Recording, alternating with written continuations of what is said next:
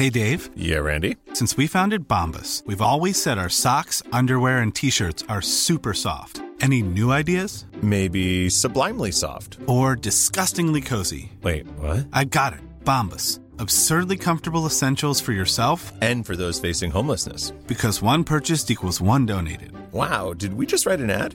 Yes. Bombas. Big comfort for everyone. Go to bombas.com/ACAST and use code ACAST for 20% off your first purchase. Hey, it's Ryan Reynolds, and I'm here with Keith, co-star of my upcoming film, If, only in theaters May 17th. Do you want to tell people the big news?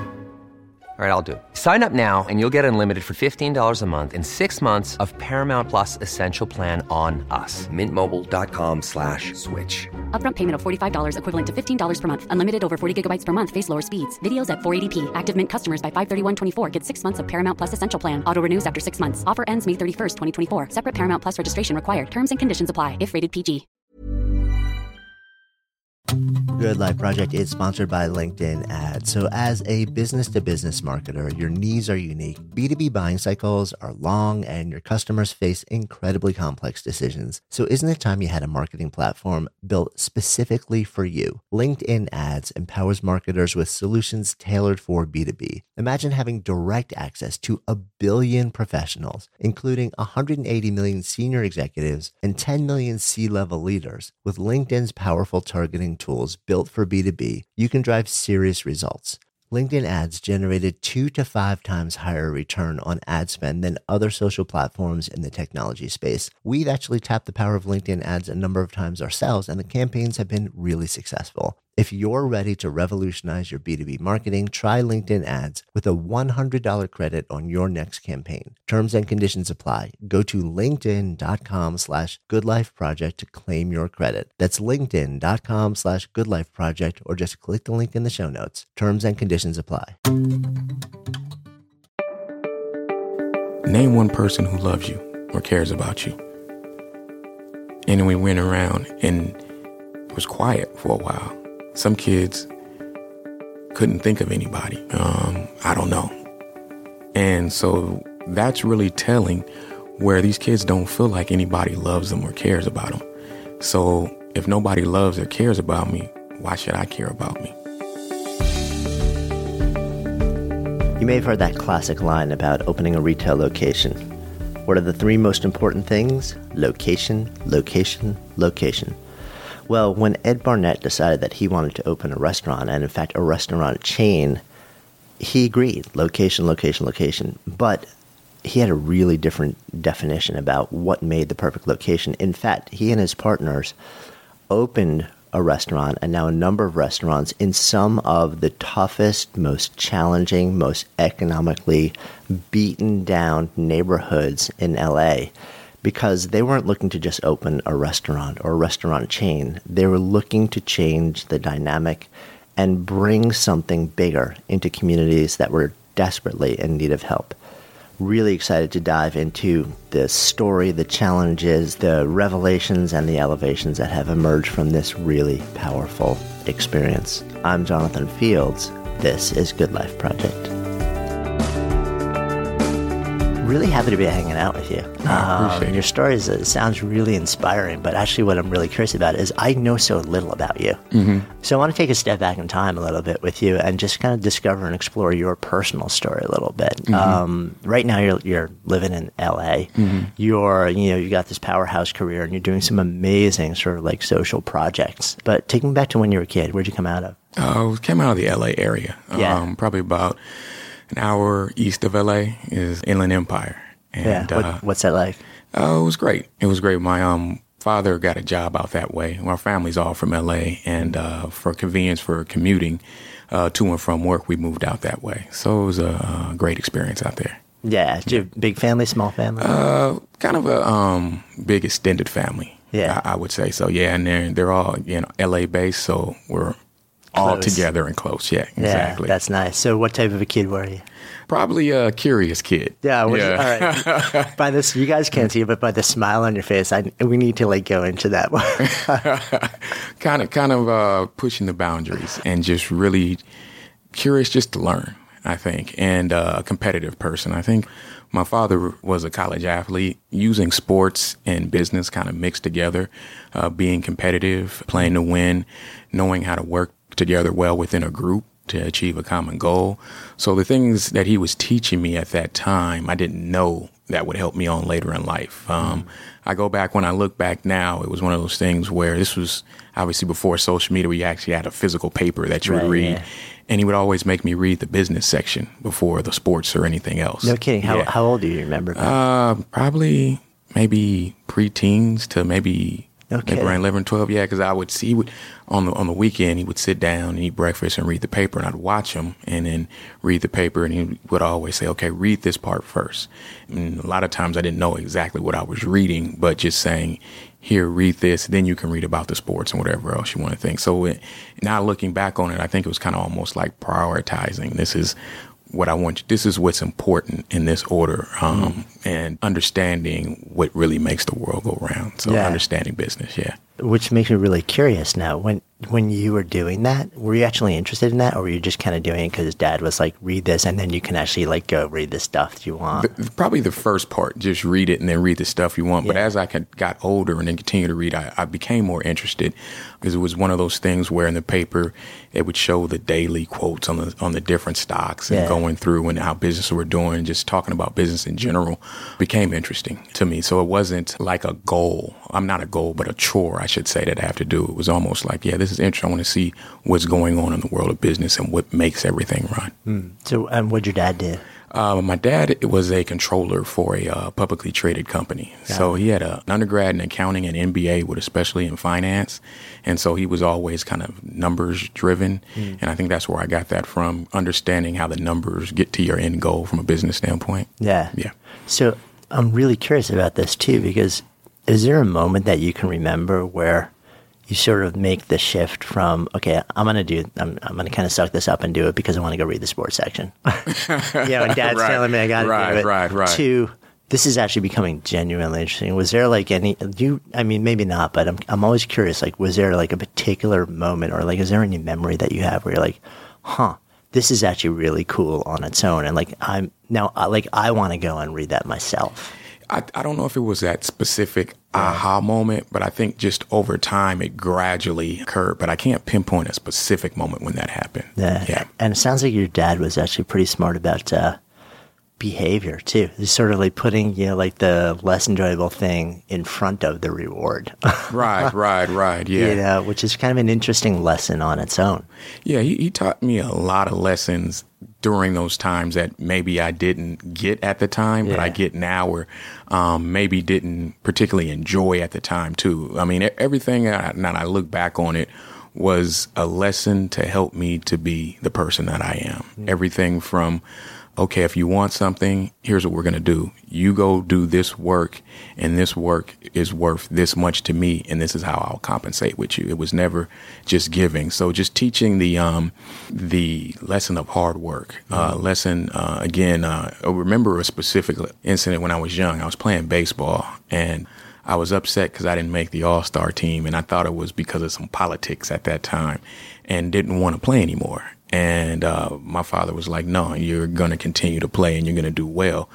After the season is over and you've completed it, if you don't want to play again, you don't have to, but you're not going to quit. I don't want to breed quitting in you just because something doesn't go your way and then you go ahead and quit. That's not something we do in this family. So at those times, just taking those lessons and understanding now what he was teaching me was basically, how do you deal with adversity? Yeah. Are you going to fold up the tent and leave, or are you going to fight through it and get to the end goal and achieve what you want to do? So, again, just teaching a lot of valuable lessons, looking at situations that I had in my life, and then him showing me, okay, this is what you're going to do, and not necessarily telling me the why per se, but figuring out later on in life what the why is. Yeah, when it comes down to it, right? It's about character building. Correct. It feels like there was a time, maybe in this country, where that was a huge part of sort of, like what we focused on. Mm-hmm. And maybe I'm wrong, but it feels like we've kind of lost that to a certain extent. Yeah, I agree. And I think we've lost kind of almost the work ethic a little bit. Everybody wants everything yesterday, but they don't necessarily want to put the work in to get to where their goal is. Right. You know, that's one of the things that I really see in the restaurant business now. You know, people will start in and they think, 3 months later, how come they're not the general manager of the store? And not understanding there's a lot that goes into getting you to where you want to be, that there's steps. It sounds cliches, but there really is no shortcut to success. It's just hard work, perseverance, and learning from your mistakes and making yourself better. Yeah, no doubt. And I really, you brought this up, and it feels like the expectations just shifted to everything should be instant. Correct. And I don't know whether that's a function of social media, whether it's just sort of like everything happens so much faster these days, but I think that's huge, because I wonder if that also just makes people think like, if this doesn't happen instantly, then it can't be right, so I'm going to give up and do something else. But then you just keep giving up and doing something else, because the reality is, real world, nothing worth happening really happens that quickly. I agree with you 100%. It's going back to that example from baseball with a kid. Are you going to build a quitter's mentality, or are you going to build a mentality where you're going to be able to deal with adversity and rejection and keep pushing through? Again, going to the restaurant, when we first started in 2006, when we got the franchise deal for Buffalo Wild Wings, at that time, the real estate market was, and commercial and residential was booming. So land, it was kind of like landlords had to leverage. So they were offering deals that weren't necessarily advantageous to you. And then some deals just didn't make sense. So we probably got turned down upwards of 20 times trying to find the right space one way or another for our first location. And if we had the mentality, we're like, okay, the first few didn't work, or maybe this wasn't meant to be, we would have closed up shop and never did it. But we didn't do that. We persevered. And then finally, in September of 2009, we opened our first unit. With that came slow success, because at that time there wasn't, Buffalo Wild Wings was a national brand, but in Southern California, there were less than 5 of them. Now there's more than 40 plus in Southern California, to kind of put it in perspective. There's national advertising. You have a huge push. But when we got in the brand, it wasn't like that. So we had to kind of strap up our boots and do some grassroots marketing in order to get to get the story about Buffalo Wild Wings, what it is and why you should come, and make that work. And it was a struggle, and we continue to build on that. Yeah, and also, I mean, you weren't just telling that story; you were telling a bigger story, because you didn't just decide to open in LA. You decided to start out in South Central, which is, and I want to circle back to that, because there's a lot of conversation around that decision and then what you faced doing that. But let's just fill in the story a little bit more, so we kind of get to the place where you're there. You come out of school, and then you go into finance from. Right. So I ran track at UCLA, kind of following in my father's footsteps. He ran track at Long Beach State. And when I got out, I studied. Is that like a competitor? Like what? It's just one of those things that I played all the different sports when I was younger, and track's the one that took me the furthest, and I did the best in, and was fortunate in that situation. It allowed me the opportunity to travel a lot of the United States that probably would never see, because they're not quote unquote vacation spots. Our team at that time was number 2 in the country. So we had an indoor and an outdoor season. And so we went to, being a kid from LA, why would you go to Nebraska? Why would you go to Boise, Idaho? Why would you go to, they're not these places that are typical vacation places. People from those areas probably come to LA, not vice versa. But we had an indoor and an outdoor season and a track meet. So we were able to see, these different places and understand their culture and understand how they live, which is a little bit different from us. Also, too, in college, what the great experience is because we were such a national powerhouse in track for a while, it attracted athletes from all over the country. So I had teammates from Trinidad. I had teammates from Sierra Leone, Chad, Jordan, Ghana, Canada. Amazing. Yeah. So it was almost like a cultural education. My roommate, when we were on the road, his name is Meb Kefleski. He's a marathon runner. He's a U.S. citizen now, but he was from Ethiopia, and he won medals in the Olympics, and just learning about different cultures, different food, and it makes you appreciate what you have when you hear somebody else's story and what they come from to get to where they are. Yeah. It's so interesting too, because when I think about college athletes and I think about the benefits that come along with it, that's not something that immediately pops into my head. I think about, you learn about camaraderie and team and hard work and stuff like that, but the opportunity to really learn about different cultures as you travel. And also when you've got a powerhouse team that's attracting teammates, from around the world. It's interesting because I haven't really thought about it, the benefits of that. Yeah, what it does is it opens your mind to really saying this place is really bigger than the United States. Yeah. This world is big. You just become more sensitive to different cultures, and you're more open-minded to things that are different from what your norm is, which I think is a great thing. That was one of the big things that I learned. Yeah. When you were sort of like first hanging out with this, team from around the world, is there anything that really, that you recall as being like, oh my God, like this, wow, this is different? This is different. Listening to the stories from the teammates from Africa, and listening to their stories of particularly war-torn countries or civil wars or things that they had to live through, and then their journey to get to Los Angeles to go to school versus a kid in the United States who hopped in a car and drove 50 minutes to go to school. It really made you appreciate, again, the things that you have. And then from a food standpoint, Otto Bolden was a teammate of mine, a good friend. He was from Trinidad and Tobago, and took me to a place called the Tree House in LA, which I never knew existed, but it's authentic Trinidadian food. So I had chicken roti and things of that nature for the first time, which were like, wow, this stuff is great. It's like you have it and it's like, this is good stuff. Exactly. When you were talking with some of the people that came from different parts of Africa and they were telling you about some of the, the struggles are there any stories, or is there anything that sort of like stuck with you as like, wow, or was it just sort of like the totality of the thing that really, how I put it into context, you hear it sometimes here where people in the United States say they come from the hood, or they come from the ghetto, or they come from a tough neighborhood. It's relative, because when you look at that, it's like whether it's on the East Coast, Midwest, or West Coast, that tough neighborhood may be not the best place, but you have a house to go to or an apartment to go to. You have running water, you have heat, you have these type of things. So yeah, your situations may be rough, but when you put it in perspective and listen to what some of the teammates come from, there is no running water, there is no houses to come through. There's really war-torn areas. It's like, okay, it really helps put what is a rough upbringing into perspective. That's one of the things I thought. And again, it taught me to be grateful for what I have, because there's a lot of people in tougher situations.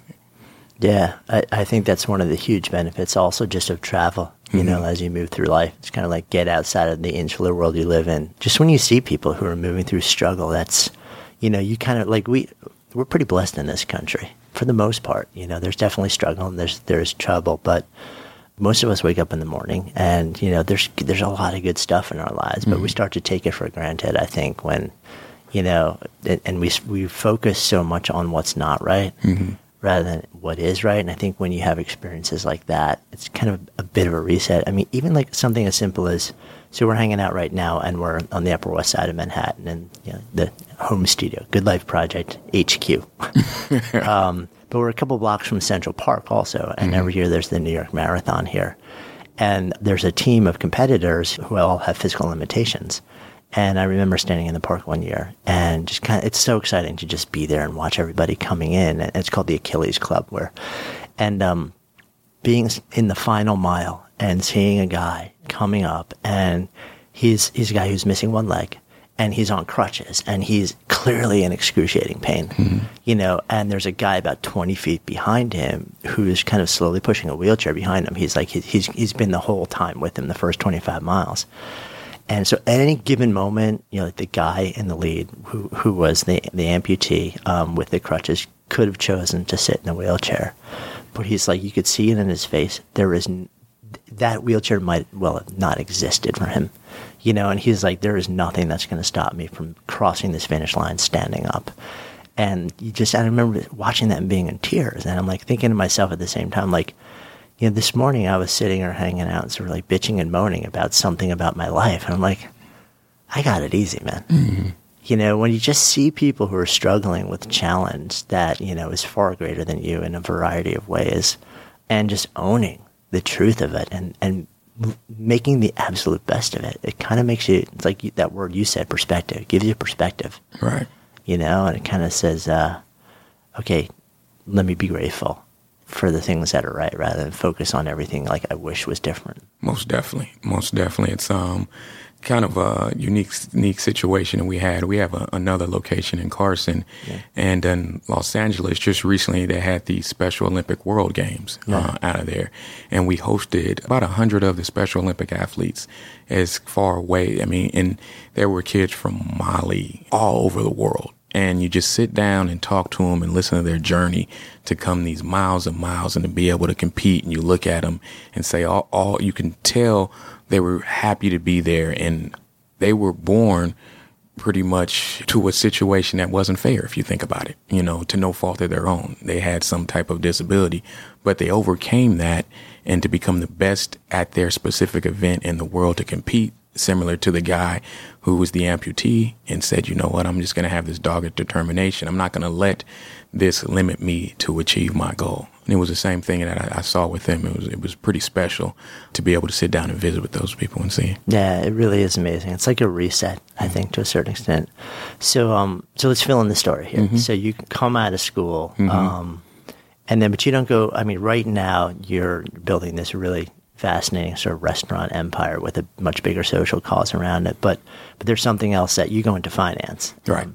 So what's that decision about? And I'm still in finance. Yeah. So the decision was, again, going back to reading the business paper and understanding how business work. I always had an interest in that. So I was blessed that a UCLA alumni brought me into an investment firm and pretty much started at the bottom, learning how to put together investment portfolios together for people and continue to do that and really understand how money works and how you work for money and how do you make money work for you at a certain point once you accumulate enough of it, and how to, once you have this pool of money, how do you protect it and grow it conservatively?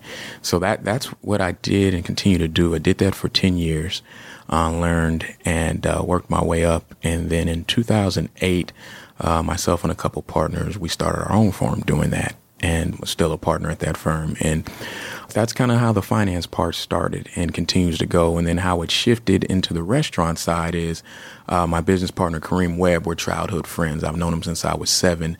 And he comes from the restaurant operations background. He comes from a family of McDonald's franchisees. He's great on the operations side. I think I'm okay on the finance side. So I made a good partnership for us. So we always wanted to look and figure out how we could do business together, first of all. And we were kind of figuring out how do we take our skill sets and put them together and create something special.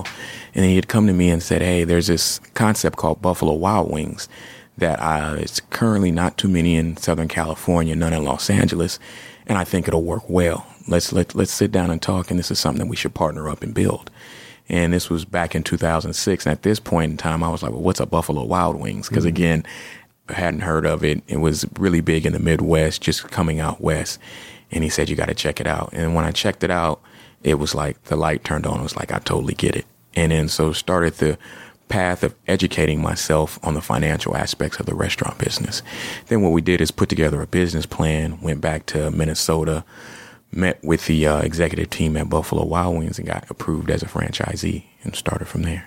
But you didn't just say, okay, let me find, like a wealthy neighborhood where there's really good, strong demographics and a proven history of successful businesses and, and kind of like start there and take our piece of the pie. It's almost like you went to a neighborhood that a lot of other people have totally written off as essentially it couldn't sustain that type of business. So talk me through the thought process there. Good question. Yeah. So I'll take a step back.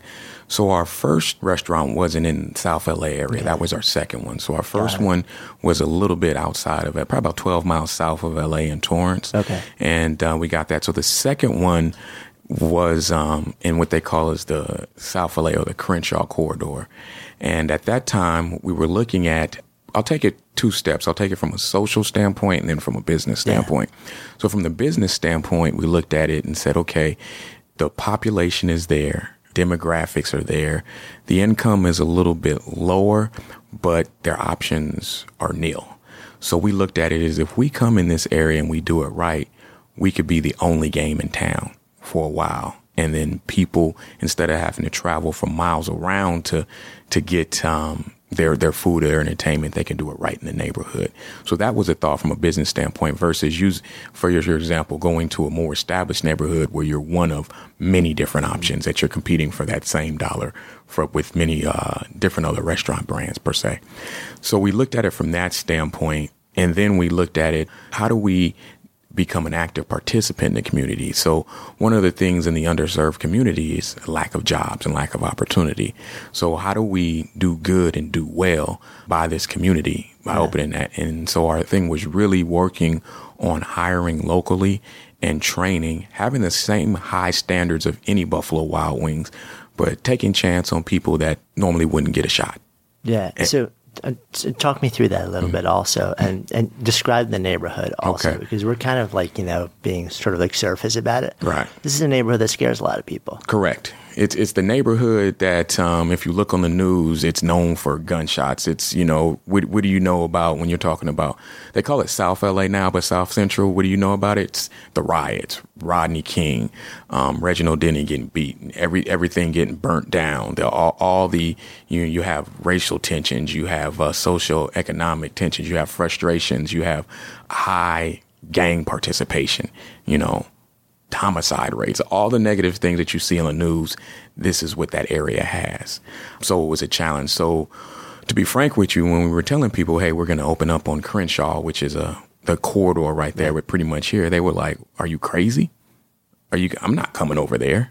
So people didn't think it was a great idea. I'll put it gently like that to open there. But we saw a vision, and the vision that we saw was they laid out a blueprint of what the change was going to be.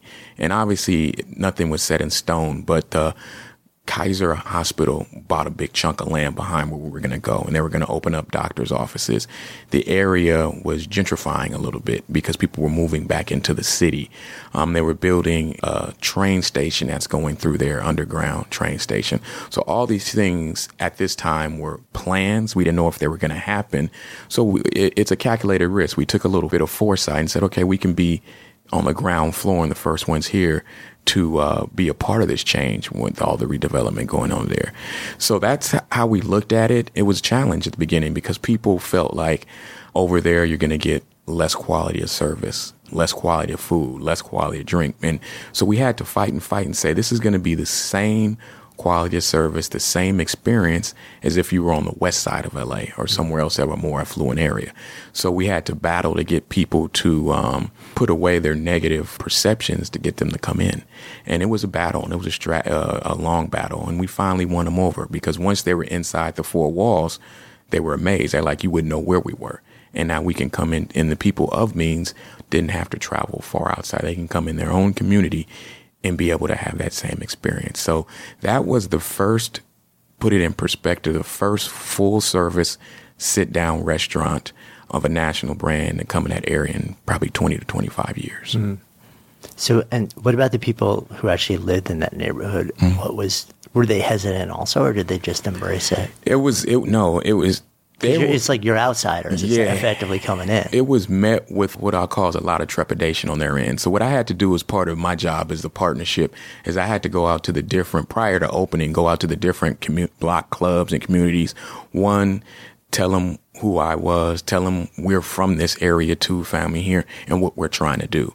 And they're so used to people opening up places and they're not run to the level that other places would be ran. And it would end up being either an eyesore, a place for undesirables to hang out. And so they were looking and saying, okay, this is going to be another one of these things. They're going to open up something, make some money, take money from the community, not hire our kids, not help us out, and move on to the next thing. So it was met with a lot of resistance and a lot of anger. I mean, it was some tough times in there. Felt like I was almost running for office every time. Mm-hmm. It was like I had to get these people to believe in the vision and get them to come. And those big detractors over time have become some of our greatest supporters. Yeah. We had to go down to City Hall to even get a permit because people fought us to be not wanting us to open that location there. So, I mean, how did you win them over? Was there a moment or a conversation, or was it just like time. over and over and over, relentless, like just don't give up? It's like tapping on everything that your dad taught you, right? It's time. And I think also, too, it's not words, it's actions. They saw the actions when they came into the store. They said, okay, here's a place, and they looked around and saw the 50 TVs, and they saw all the other things that they could get from any other Buffalo Wild Wings across the country. And then they saw people from their community actually working there. When they continue to see that and said, okay, well, maybe these guys are about what they're saying. They're not just giving us lip service. And so what happened is it turned around, and in us being actively engaged and involved in the community that we serve. So it turned around to a point where it was like, no, we're going to bring people into this business because we need you to be successful, because we know that you're going to look out for our kids, hire our kids, provide opportunities. So we can't have you fail. So it was almost like the community going from against us into bracing us and continue to push us forward. Yeah. So it kind of goes from like us against them to like we're all in this together. Exactly. I got to imagine, there were some dark times. Right. So part of the mission now also really sounds like, so you got, you work really hard to make that a successful venture, and you prove to the community we're not just here to pull money out of the community. We're here to put money back into the community. Talk to me a little bit more about sort of like the social vision and what you're trying to create, on an individual level or a family level. Or are there any stories that sort of stand out to you about people who came in and through working with you guys, just it really made a difference in their lives? Yeah, a story I tell quite often is our latest store open is in Carson, California. So it's probably about maybe 15 miles south of LA. And there's a young African-American lady who's the general manager of that store. She started when we opened the store on Crenshaw with us at the beginning as a takeout host. Had a restaurant experience, hardworking, high integrity, but rough around the edges on how to effectively communicate and deal with people. Any other organization, they probably would have discarded her and said, this isn't going to work. But we saw something in her, and kind of how you talked about at the beginning is like, you take the time and say, let me understand your story. Tell me your story. Yeah. Where do you come from? And then when you really get to understand somebody's story, you understand why they do the things that they do, or why they react to certain things that they do, and understand how you can help them to fix that. And so what we did is really took time with her, and she worked her way up from entry level. We opened the Crenshaw store February of 2011, so we can put this in perspective. And then she worked her way up to the next level, which would be a server, where you can get tips. And then after that, she had a desire to go into management. And then so we put her as a shift lead, went through that training. She was a rock star, worked hard, but again, managing people, she was a little rough around the edges, and she could rub people the wrong way. Or understanding her, why are you doing this? Why are you responding the way you are? It's like, I understand because of your upbringing. So here's how we're going to help you to fix this. So how you can get the best out of your team versus alienating your team, and taking the time. And she put in the work as well. It was many hours. And then she worked her way up to assistant manager. And then when we opened the Carson store in 2014, she earned that spot. And this was a course of 3 years. And so now she runs a store. She's from Carson. She's from that area. An African-American female who's made it out. So she's a great example to other females, period, regardless of race or ethnicity, that, hey, if you do this and you work hard, here's the opportunity that you can get. And I don't think if she was in our organization, anybody else would have gave her that chance, because they wouldn't seen through the rough exterior to understand this is somebody that's hardworking, high integrity. They just need somebody to take the time, that cares, and show them how to get the best out of themselves. So that example, and there's many of them, but that one really sticks because, she literally started at the bottom and made it to the top of the food chain of running her own store with 70 people under her in a course of about 3 to 4 years, which is kind of unheard of in the restaurant business, and real proud of her. Another thing that we did is we, on our own dime, we did a 16-week restaurant entrepreneurship program at the local high school. It's called Dorsey High School. And what we did is we took 30 seniors. And Dorsey High School is an inner city school and has most of the issues at inner city school. They're underfunded. They don't have facilities. Some of the kids come from foster homes. Some of the kids come from backgrounds that aren't the best, but they're at their school trying to make it through. The program, what we wanted to do was create a program where these kids could see people that look like them, that were from the community they are, that they can kind of touch and deal with on a week in and week out basis, and hopefully can inspire them to do better and to see that they can make it work. So it was a tough challenge from a commitment standpoint because it was 2 hours a week, once a week for 16 weeks. And what we did is we taught them restaurant finance, marketing, and operations. And what happened was it culminated with them running their own pop-up restaurant after the 16 weeks. Oh, that's awesome. And so they ran the restaurant, and it was great because we got local news coverage, and it wasn't for somebody getting shot. They had that term, if it bleeds, it leads on the news. But this one wasn't. They weren't coming in their city because somebody got shot or something negative happened. They were coming to cover a group of 30 inner city kids that ran their own pop-up restaurant that attracted 300 people to come and made some great money for them, taught them entrepreneurs and gave them the ability to dream and see if they can achieve their dreams. So those are some of the two recent things that we've done. And then some of those kids, we've hired them into our actual restaurant management training program, and they're working for us now. Oh, that's fantastic. Yep. I mean, how great also to kind of, be able to show them, if you're coming out of a tough school, tough neighborhood, there's got to be a huge amount of influence which just says, the world is against you and the only way to make money is not by doing good stuff. Correct. So to be able to show them, instead of taking like the scared straight approach, it's almost like the, inspired straight approach, like to be able to show them like there's actually, it doesn't matter where you come from, but if you've got it inside you, you've got the intelligence, the skills, the ability, and we're going to give you the education to actually, build something and contribute to the world in a different way. And then to show them that for you to be able to tap the example of people that have come up through your organization and say, like, don't believe us, but let me show you people. Like, they've got your story, man, and they're doing okay. They're doing better than okay, but they're doing great. Right. How does that make you feel? It's great. It's one of those things. At the end of the 16-week restaurant program, I was telling the students I probably got just as much out of this as you guys did for different reasons. And it's one of those things you can't put a dollar amount on it, but when you can give back to somebody, the goal is, when I look at giving back, it's not necessarily dollars or time per se, but opportunity. Giving somebody an opportunity to achieve something that they, one, didn't know was there or that they know they can do. And hopefully changing their view on life and what they want to do. Because what I learned is these kids aren't bad kids. They just don't have any positive role models. And a lot of times they're raising themselves. These kids have so much wherewithal because of what they had to go through in their struggle. It prepares them for business.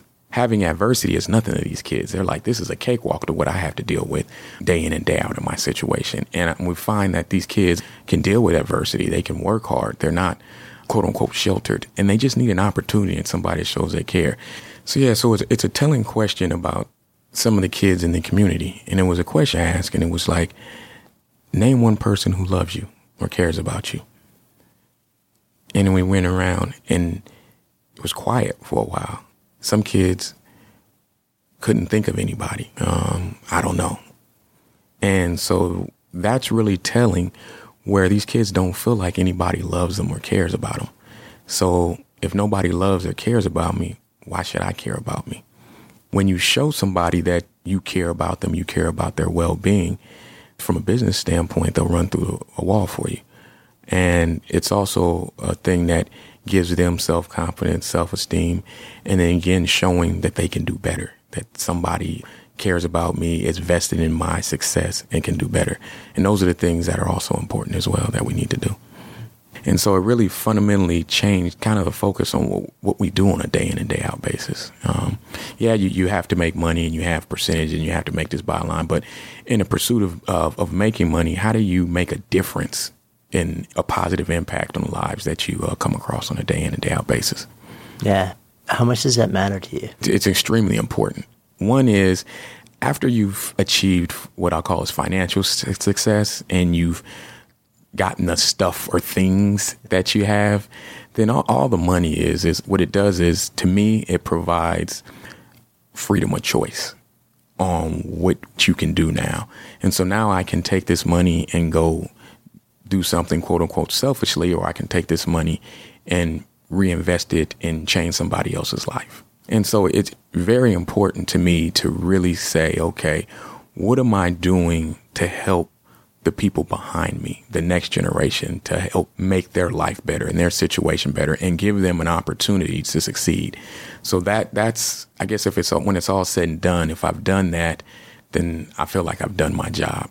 Not to open up 50 Buffalo Wild Wings and make hundreds of millions of dollars. I mean, that's not the goal per se. I mean, it's a product of doing the work, but the goal is how many positive lives can you change positively in the community?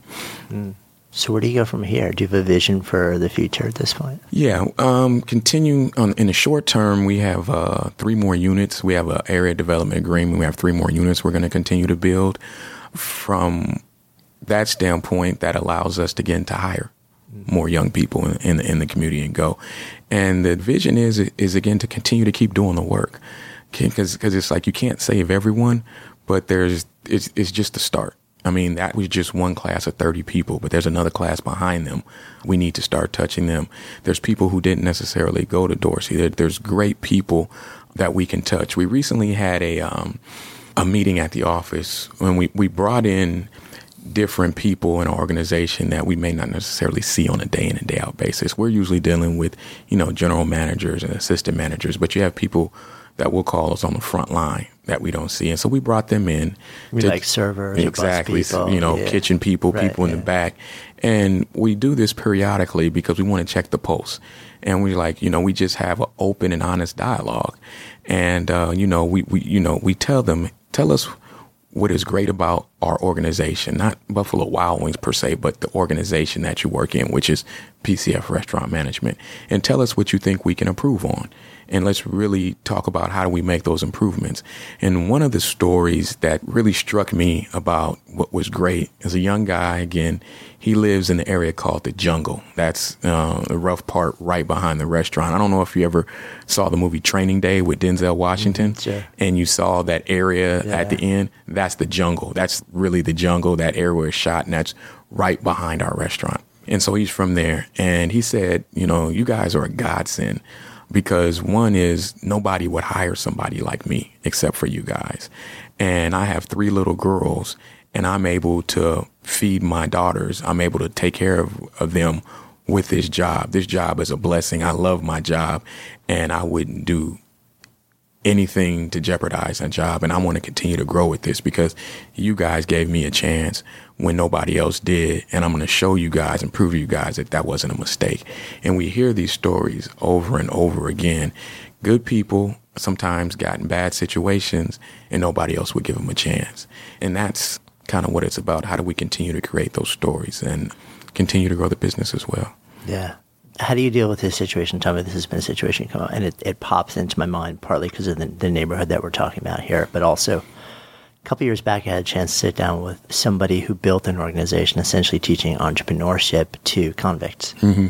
She kind of fought it kicking and screaming in the beginning and was dragged in by a friend, and then she realized really immediately, she's like, wait, a lot of what you were saying about people who just come up in tough neighborhoods work really hard. They understand, and she was talking to a whole bunch of convicts who were in for drug offenses, and she's like, wait a minute, so they actually understand management structure, hierarchy, supply chain, logistics. It's just they're dealing in illegal substances, but they understand the structure of business phenomenally well. They understand sales and influence and finance because they've got to keep really strong records. And they work really hard. They hustle. Mm-hmm. So she's like, let's teach them legit entrepreneurship. And she took a lot of heat for doing that, actually, because she's like, why would you give these people the benefit of your education where there are plenty of other people who haven't done the bad things? But it's gotten me curious about how we as a society receive people who've made bad choices, done their time, and then come out. Is that something that you've sort of like been approached with or dealt with? Yeah, we dealt with it through a program out in LA where they have young men who've been in the prison system.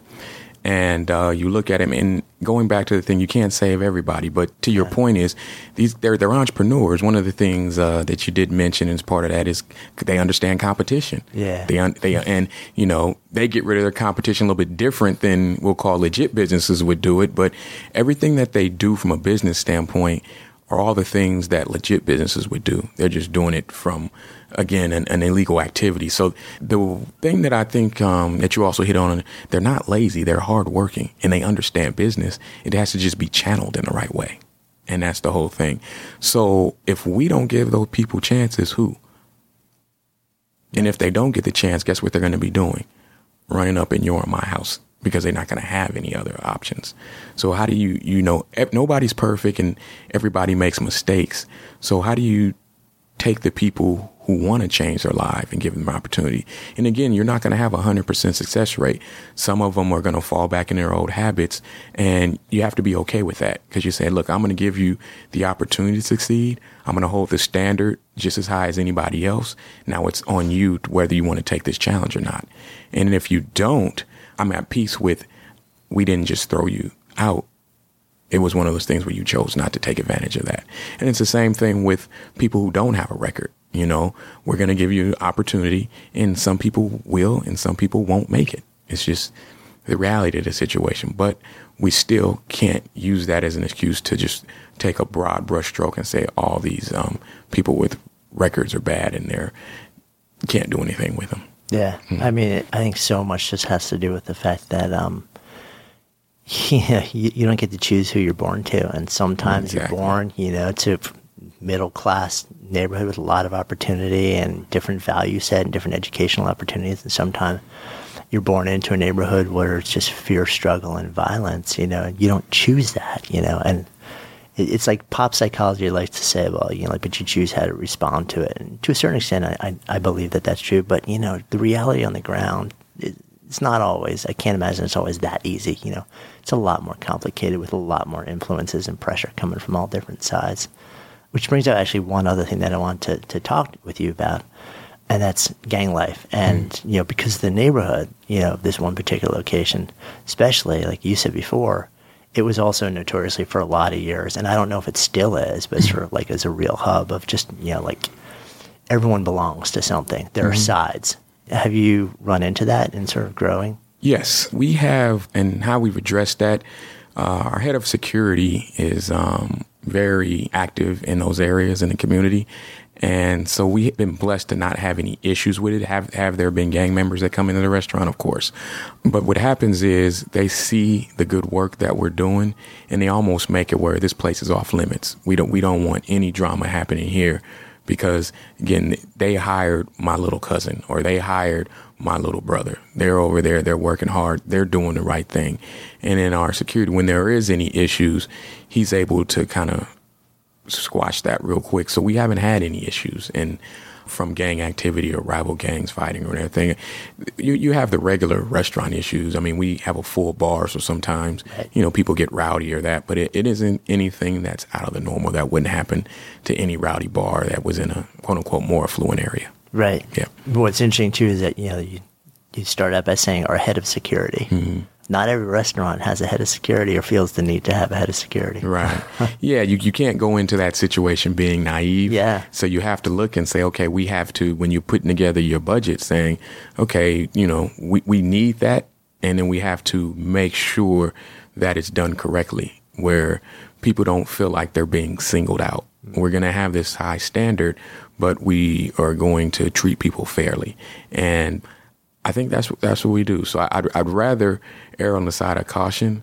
And then when people come in, again, they feel safe. They feel like they can bring their kids in. They feel like they're in an environment that would be anywhere versus not doing that. And they look around and say, no, I don't feel safe here. Yeah.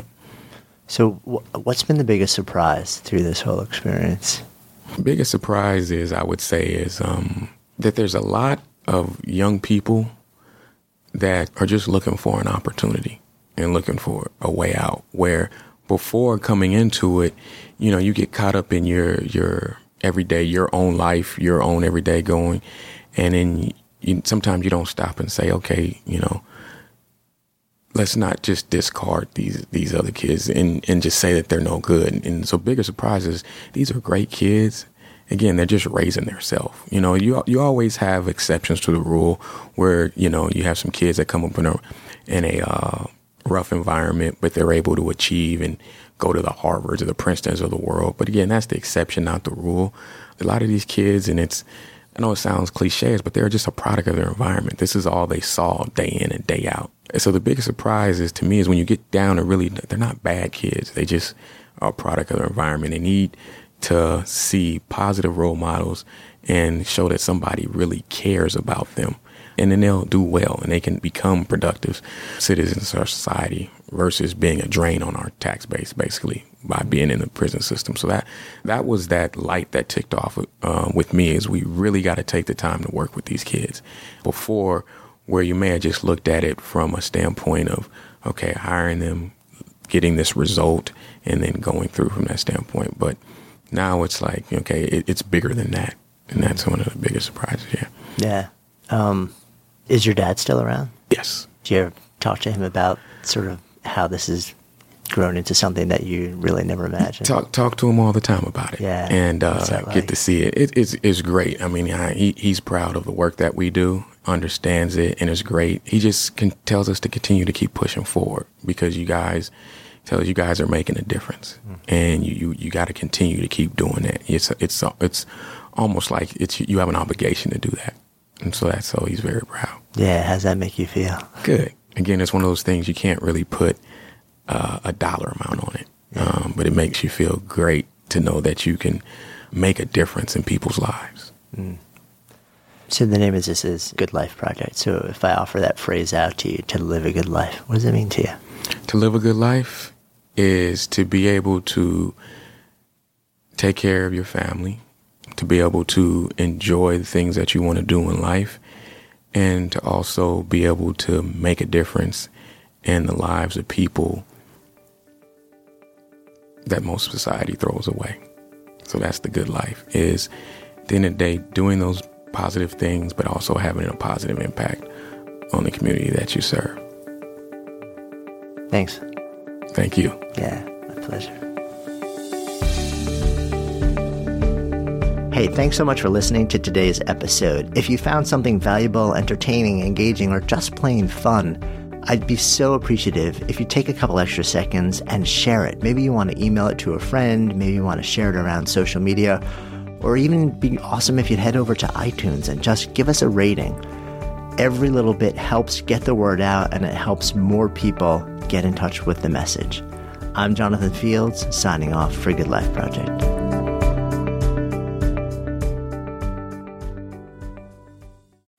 Good Life Project is sponsored by Lexus GX. So have you ever owned something that inspired you to just up your game? For me, it was this high-end mountain bike. I love the ultralight frame, the suspension, the precision gearing, and I realized it deserved to be ridden to its full potential. So I started training harder so I could experience the joy it could give back to me. And it paid off. That bike helped me discover just new levels of performance and straight up joy. When we own exceptional things, they inspire us to do exceptional things. The all-new Lexus GX has an exceptional capability that will have you seeing possibilities you never knew existed. Its advanced technology and luxurious interior mean that wherever you go, you'll never go without. Imagine tackling rugged landscapes with the available 33-inch all-terrain tires and multi-terrain select, then unwinding with the available front row massaging seats. This is a vehicle that inspires you to go further, to live up to its full potential. So why settle? Live up to the all-new Lexus GX, luxury beyond limits. Experience amazing at your Lexus dealer. Imagine the softest sheets you've ever felt. Now imagine them getting even softer over time. That's what you'll feel with Boll & Branch's organic cotton sheets. In a recent customer survey, 96% replied that Boll & Branch sheets get softer with every wash. Start getting your best night's sleep in these sheets that get softer and softer for years to come. Try their sheets with a 30-night guarantee. Plus, get 15% off your first order at bollandbranch.com. Code BUTTERY. Exclusions apply. See site for details.